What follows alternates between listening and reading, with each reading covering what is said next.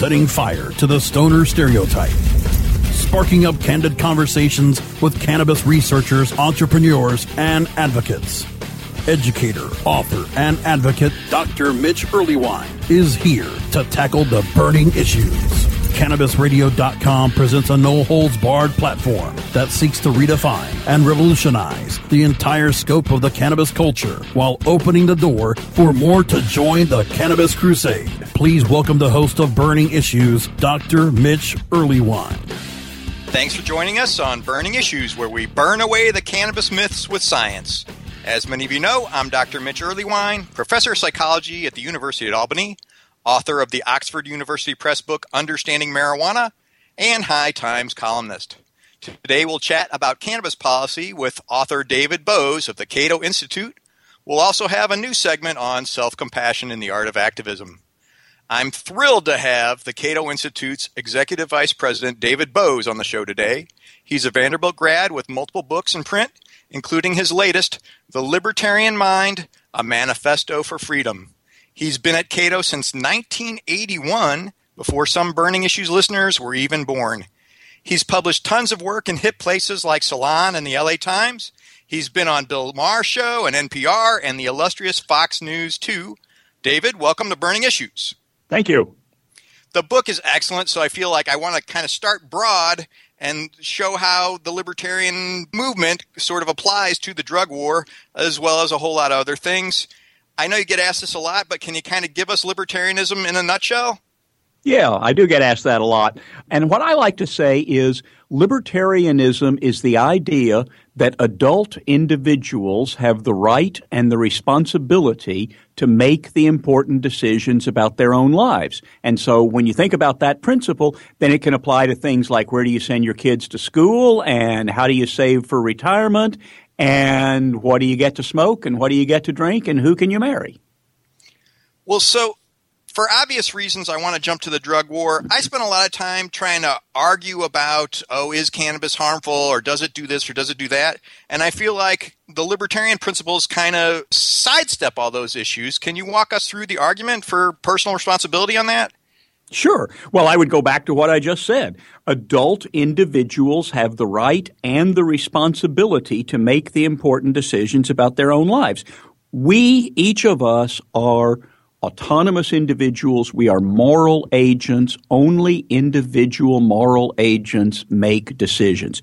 We talk about government deciding. We talk about society deciding. But it all comes down to an individual or a group of individuals make decisions. And libertarians say that each individual has the right to make the decisions about his own life, but that also involves responsibility. If I don't save for retirement, then I shouldn't expect you to come and take care of me in my retirement. If I don't bother to show up for class, then I don't get an A. That's the way responsibility works. And so if alcohol is dangerous, and of course it is, and if many drugs are dangerous, and of course they are, marijuana might be the one of which it's hardest to say, of course, it's dangerous. But all of these things have risks, and adults should be able to decide, I'm going to do this, and I understand there are risks, and I'll be responsible. So everybody should listen to the science about alcohol, marijuana, or any other drug, but you should be able to make your own decision understanding that if you drink and drive, if you get addicted to a drug, that's your responsibility because you went into it as an autonomous, moral, acting individual. So I'm often talking to folks like Mark Kleiman who really, they want to sort of somehow legislate this safety. They don't really trust people to behave in autonomous, rational ways. For example, he wanted to propose an alcohol license, and you could only buy a certain amount each year. And if you had problems with it, you would turn in the license and you would pay extra taxes to handle that. It seems like an awful lot of extra work. I'm curious if you would have a response to that kind of idea. Well, right. I think that is very paternalistic. And the thing is, mothers and fathers should be paternalistic.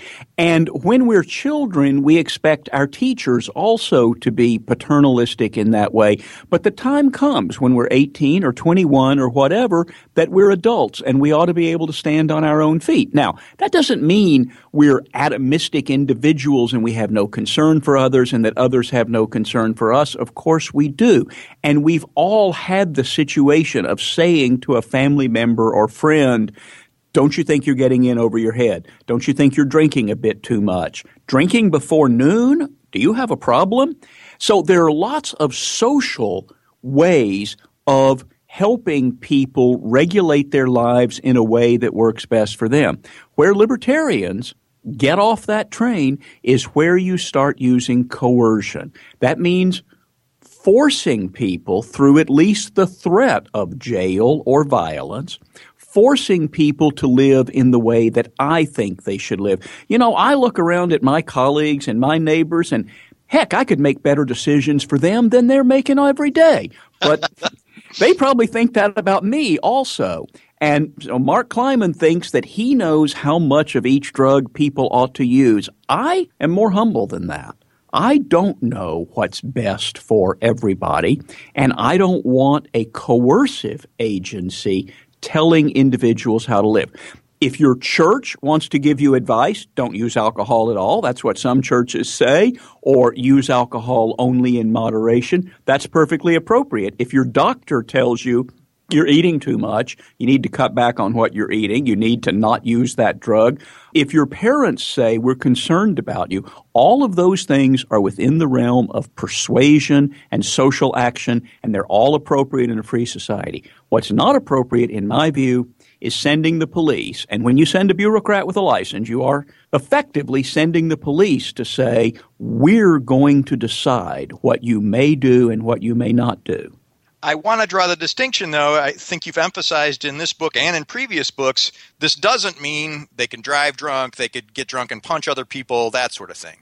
Right, because you are still responsible for the consequences of your decisions. You have the right and the responsibility to make decisions. And so, yes, if you drive drunk, if you get in a fight because you're drunk or hopped up on drugs, as they say, then you're responsible for what you did in that circumstance. If you steal money in order to afford your drug habit, well, then you're a thief. If you kill a rival drug dealer, then you're a murderer. Now, a systemic analysis, an economist would point out, you very rarely see liquor dealers killing each other. What you do see is people killing each other in illegal markets.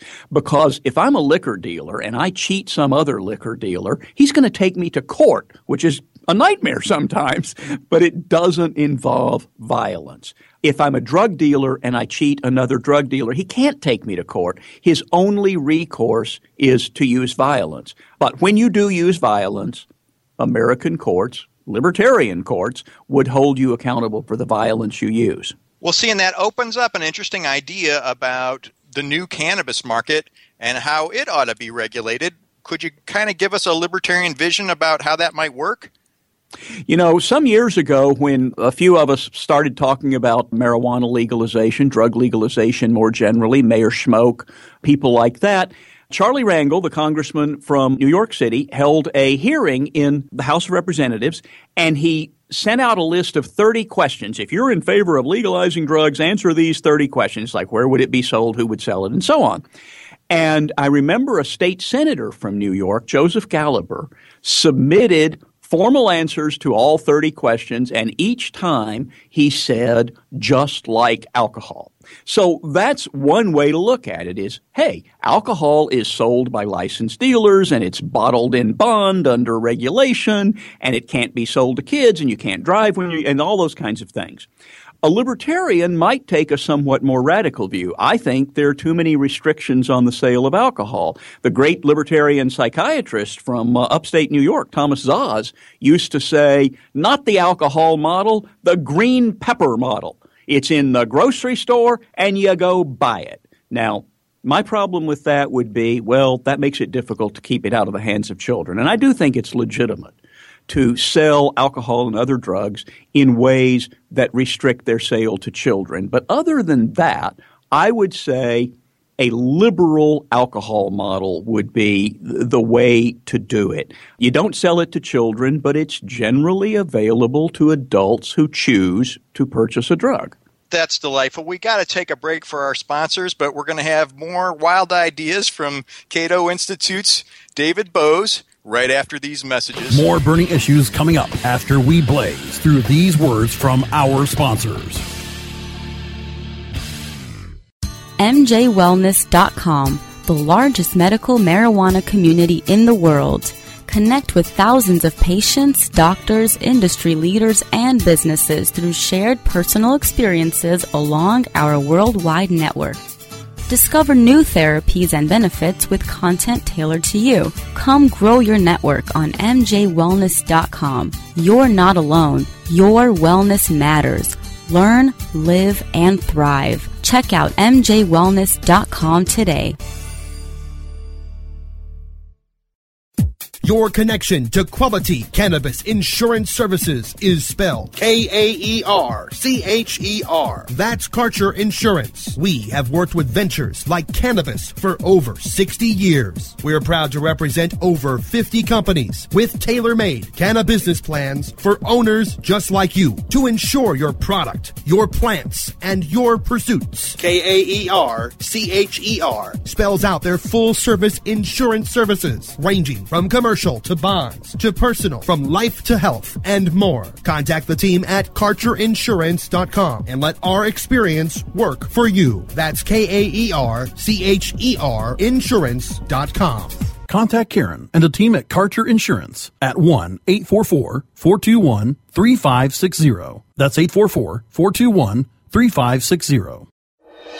Chronicling the latest cannabis industry news and headlines. Well, with 4 states with tax and regulate and the District of Columbia. The state of cannabis. Oh my God, it's refreshing. We have people that generally wouldn't speak on behalf of cannabis for fear of retribution, fear of losing your practices, fear of many of those things, and find ourselves in a place that we finally can. Bringing you fact-based news and views and keeping listeners on the pulse of what's happening in the industry today. The state of cannabis. On demand anytime, only on CannabisRadio.com. Time to fan the fire on some more burning issues, only on CannabisRadio.com. And we're back. Thanks for joining us on Burning Issues. We've got Cato Institute's David Boaz, and we were actually talking about Thomas Oz's green pepper model for legalization of drugs.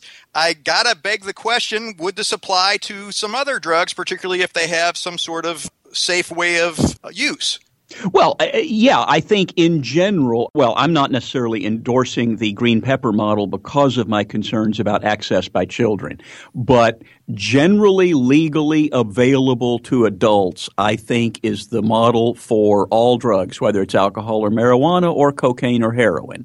I think that's consistent with what you're saying about personal responsibility and freedom, so that's great. How did you get caught up in this philosophy yourself?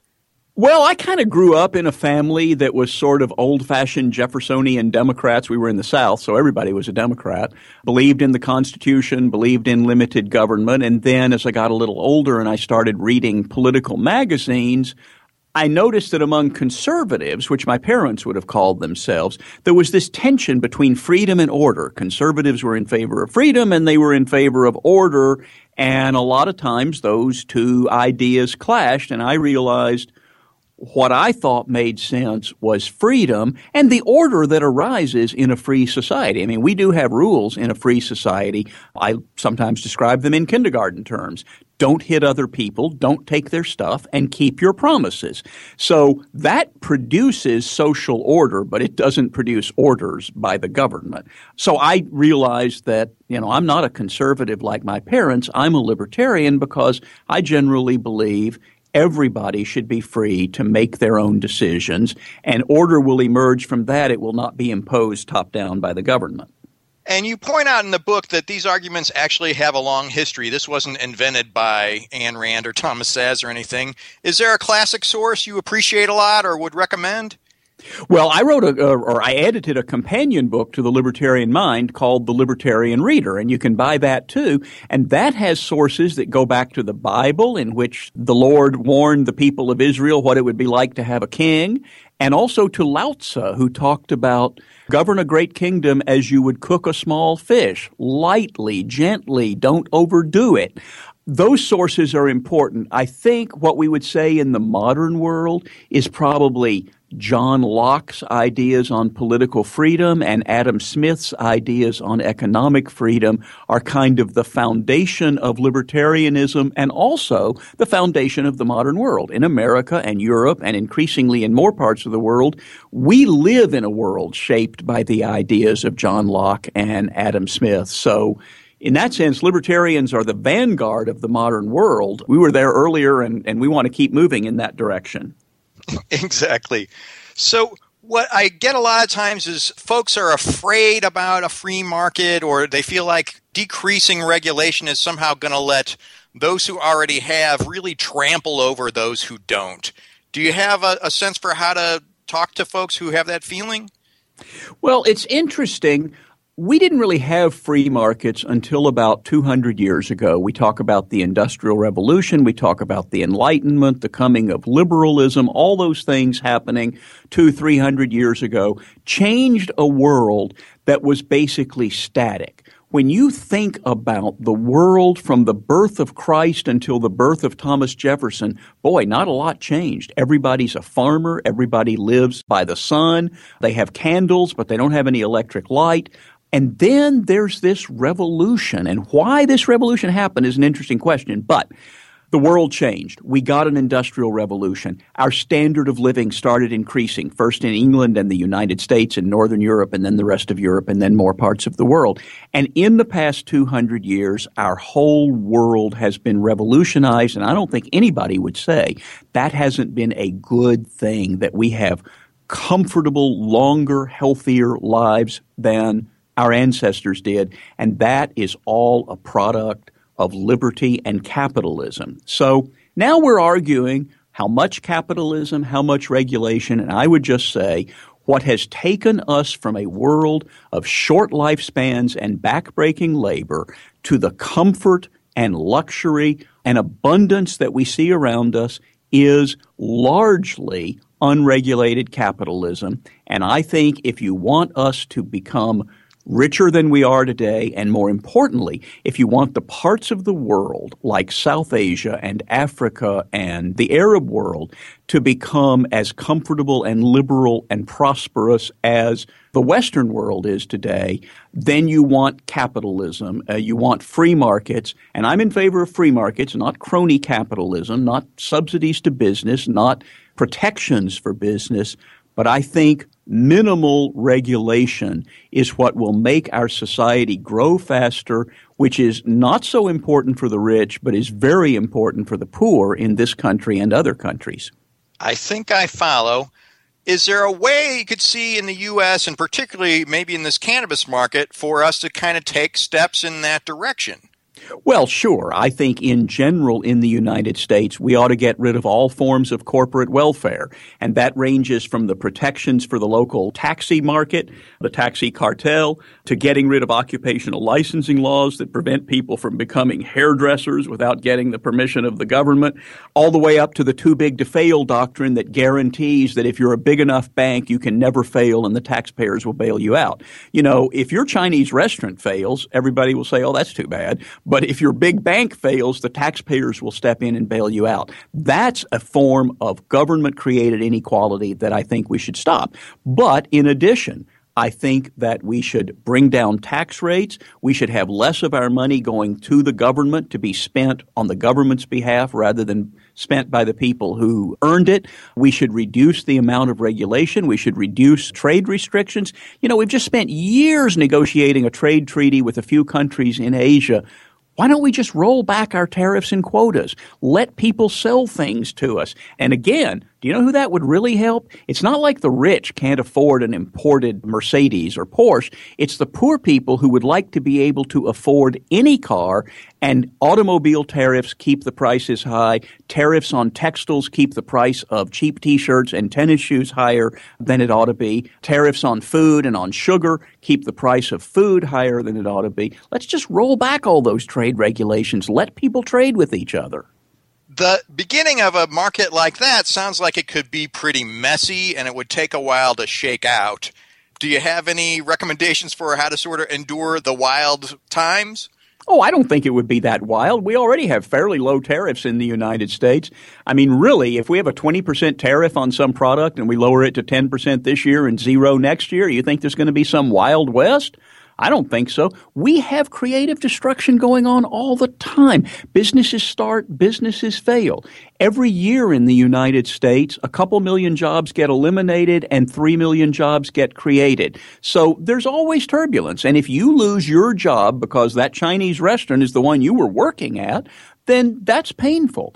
But the result of all of that is everybody getting better jobs and a higher standard of living and more computers and more smartphones and more automobiles than we had before. So I just don't see that this is any kind of Wild West.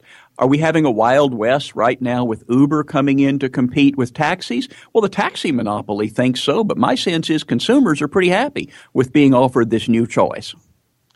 So I've got a few undergrads who want to grow up and join the Cato Institute. What would you recommend? Finish college, learn to write, and I'll tell you what, that is, I got plenty of people who come here or who apply here who have finished college and yet they can't write a coherent cover letter applying for a job. So learn to write. That should be easier than ever with everybody blogging and Facebooking and everything, but it doesn't seem to work for everybody. Learn how to think. Learn how to make an argument on paper. Get a degree. Do an internship at Cato or some other think tank. Think about a master's degree or even a PhD in a subject that you're interested in, economics, psychology, international relations, whatever, and look for an opportunity to educate yourself on some particular subject. Maybe it's labor economics, maybe it's inequality, maybe it's trade economics, maybe it's the Russian-Chinese-U.S. relationships. Learn about things and learn how to make an argument about them. That's superb advice. I can't thank you enough. Really appreciate you being on the show. Our hearty burning issues thanks to David Boaz from the Cato Institute. More burning issues coming up after we blaze through these words from our sponsors. Ganjapreneur.com, your guide to the cannabis business world. Ganjapreneur.com is a comprehensive resource for cannabis professionals and entrepreneurs. Download the Ganjapreneur app on your smartphone or tablet to catch up on cannabis industry news, scroll through our daily job listings, and learn about successful cannabis companies, executives, and investors. Ganjapreneur.com, helping Ganjapreneurs grow. Dr. Dabber, hurry! Its temperature is shooting past 1,000 degrees Fahrenheit. It's burning up. I'm afraid for this little guy, it's just too late. What caused the problem? Only Dr. Dabber can maintain the perfect temperature for a smooth-tasting, slower burn. This standard vaporizer lost all of its health benefits, sending it up in smoke. So you're telling me that most vapor pens burn so hot they produce smoke, not vapor? Correct. Keep away from those standard vaporizer pens and turn to Dr. Dabber. Doctor's orders. Less heat, more flavor. Growing green to generate more green. Hello to all you happy herbalizers, smiling trippy hippies, and everyone who believes in freedom and tolerance. This is The Grow Show, and I'm Kyle Cushman. From food to fuel, from remedy to resource. Welcome my guest, Ed Rosenthal, the guru of ganja. Let me ask you, right now I hear your lighter clicking. Are you smoking indoor or are you smoking sun-grown? What am I smoking? I'm smoking concentrate. Way to get out of the answer there. So you're truly like the king, right? You just clap your hands and somebody brings you a bowl and you're all set, right? I wish that were the case. The Grow Show with Kyle Cushman, only on CannabisRadio.com. Time to fan the fire on some more burning issues, only on CannabisRadio.com. Welcome back to Burning Issues. I'm Dr. Mitch Earleywine with our next chapter of Self-Compassion in the Art of Activism. Here's the part of our show that encourages all our listeners to take good care of themselves and each other. Today's topic is inhibition and creativity. We discussed the benefits of creative work a few weeks back. Doing something creative, practically anything, seems to improve mood and helps folks loosen up. I have a new poem at modernpoetryreview.com if you want to check out my latest effort to have a little fun. I got a few emails asking for more information on creativity in general. After all, if you're going to do something creative to benefit your health and well-being, you might as well make it as creative as you can. I think this is an important topic and wanted to stick to some of the lesser-known research findings rather than hash through the commonplace stuff that everyone knows. In particular, I want to talk about inhibition and creativity. Creativity is one area where inhibition is no help at all. It's the domain where all of us who can't keep our mouth shut, those of us who can't hold back a laugh or a retort, really have the advantage over the inhibited folks. For example, kids with ADHD outperform their non-ADHD peers when it comes to creativity tasks. I love this finding. I've always relished it. Go hyperactives! Some indirect effects of certain forms of altered consciousness also look like they might lead to more creativity. So let's keep these in mind. Things like meditation, even sleep deprivation, and communing with a psychoactive plant.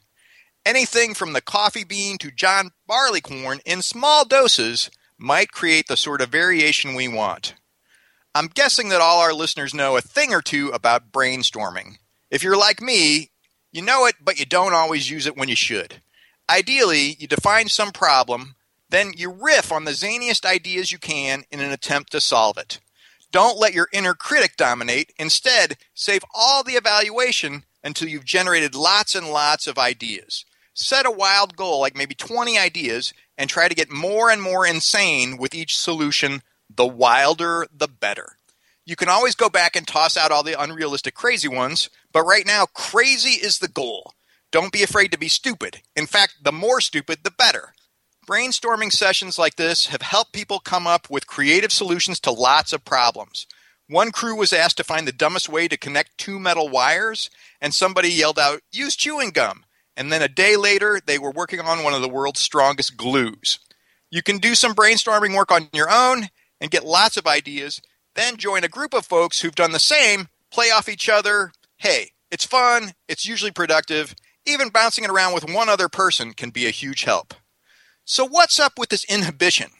It turns out that things that make you less inhibited also help you come up with better ideas. Inhibition is creativity's enemy. Some data suggests that listening to comedy for 10 minutes might help, and the mechanism might be decreasing inhibition. Comedy sort of lets you look at things in multiple ways. That's often how punchlines work. So hearing a bit before you start might loosen up your mind a bit. But some other oddball things also seem to help.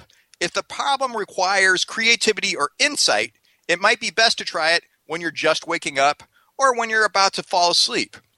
I know that sounds weird, but that's when your inhibitory powers will be lower.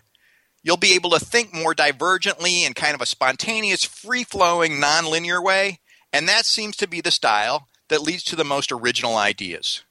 What else helps? It sounds counterintuitive, but take a break for a little while.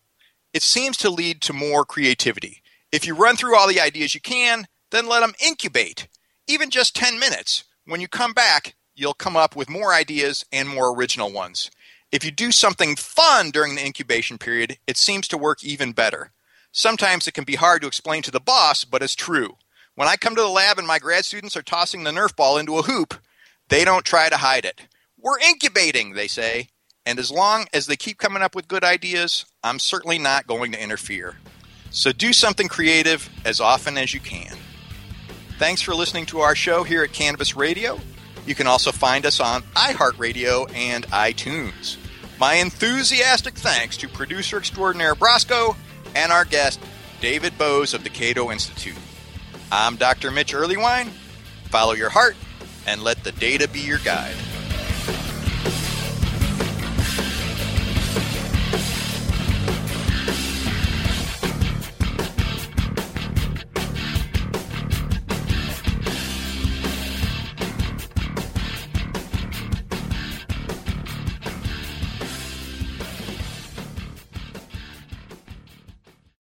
The opinions expressed on this CannabisRadio.com program are those of the guests and hosts and do not necessarily reflect those of the staff and management of CannabisRadio.com. Any rebroadcast or redistribution without proper consent of CannabisRadio.com is prohibited.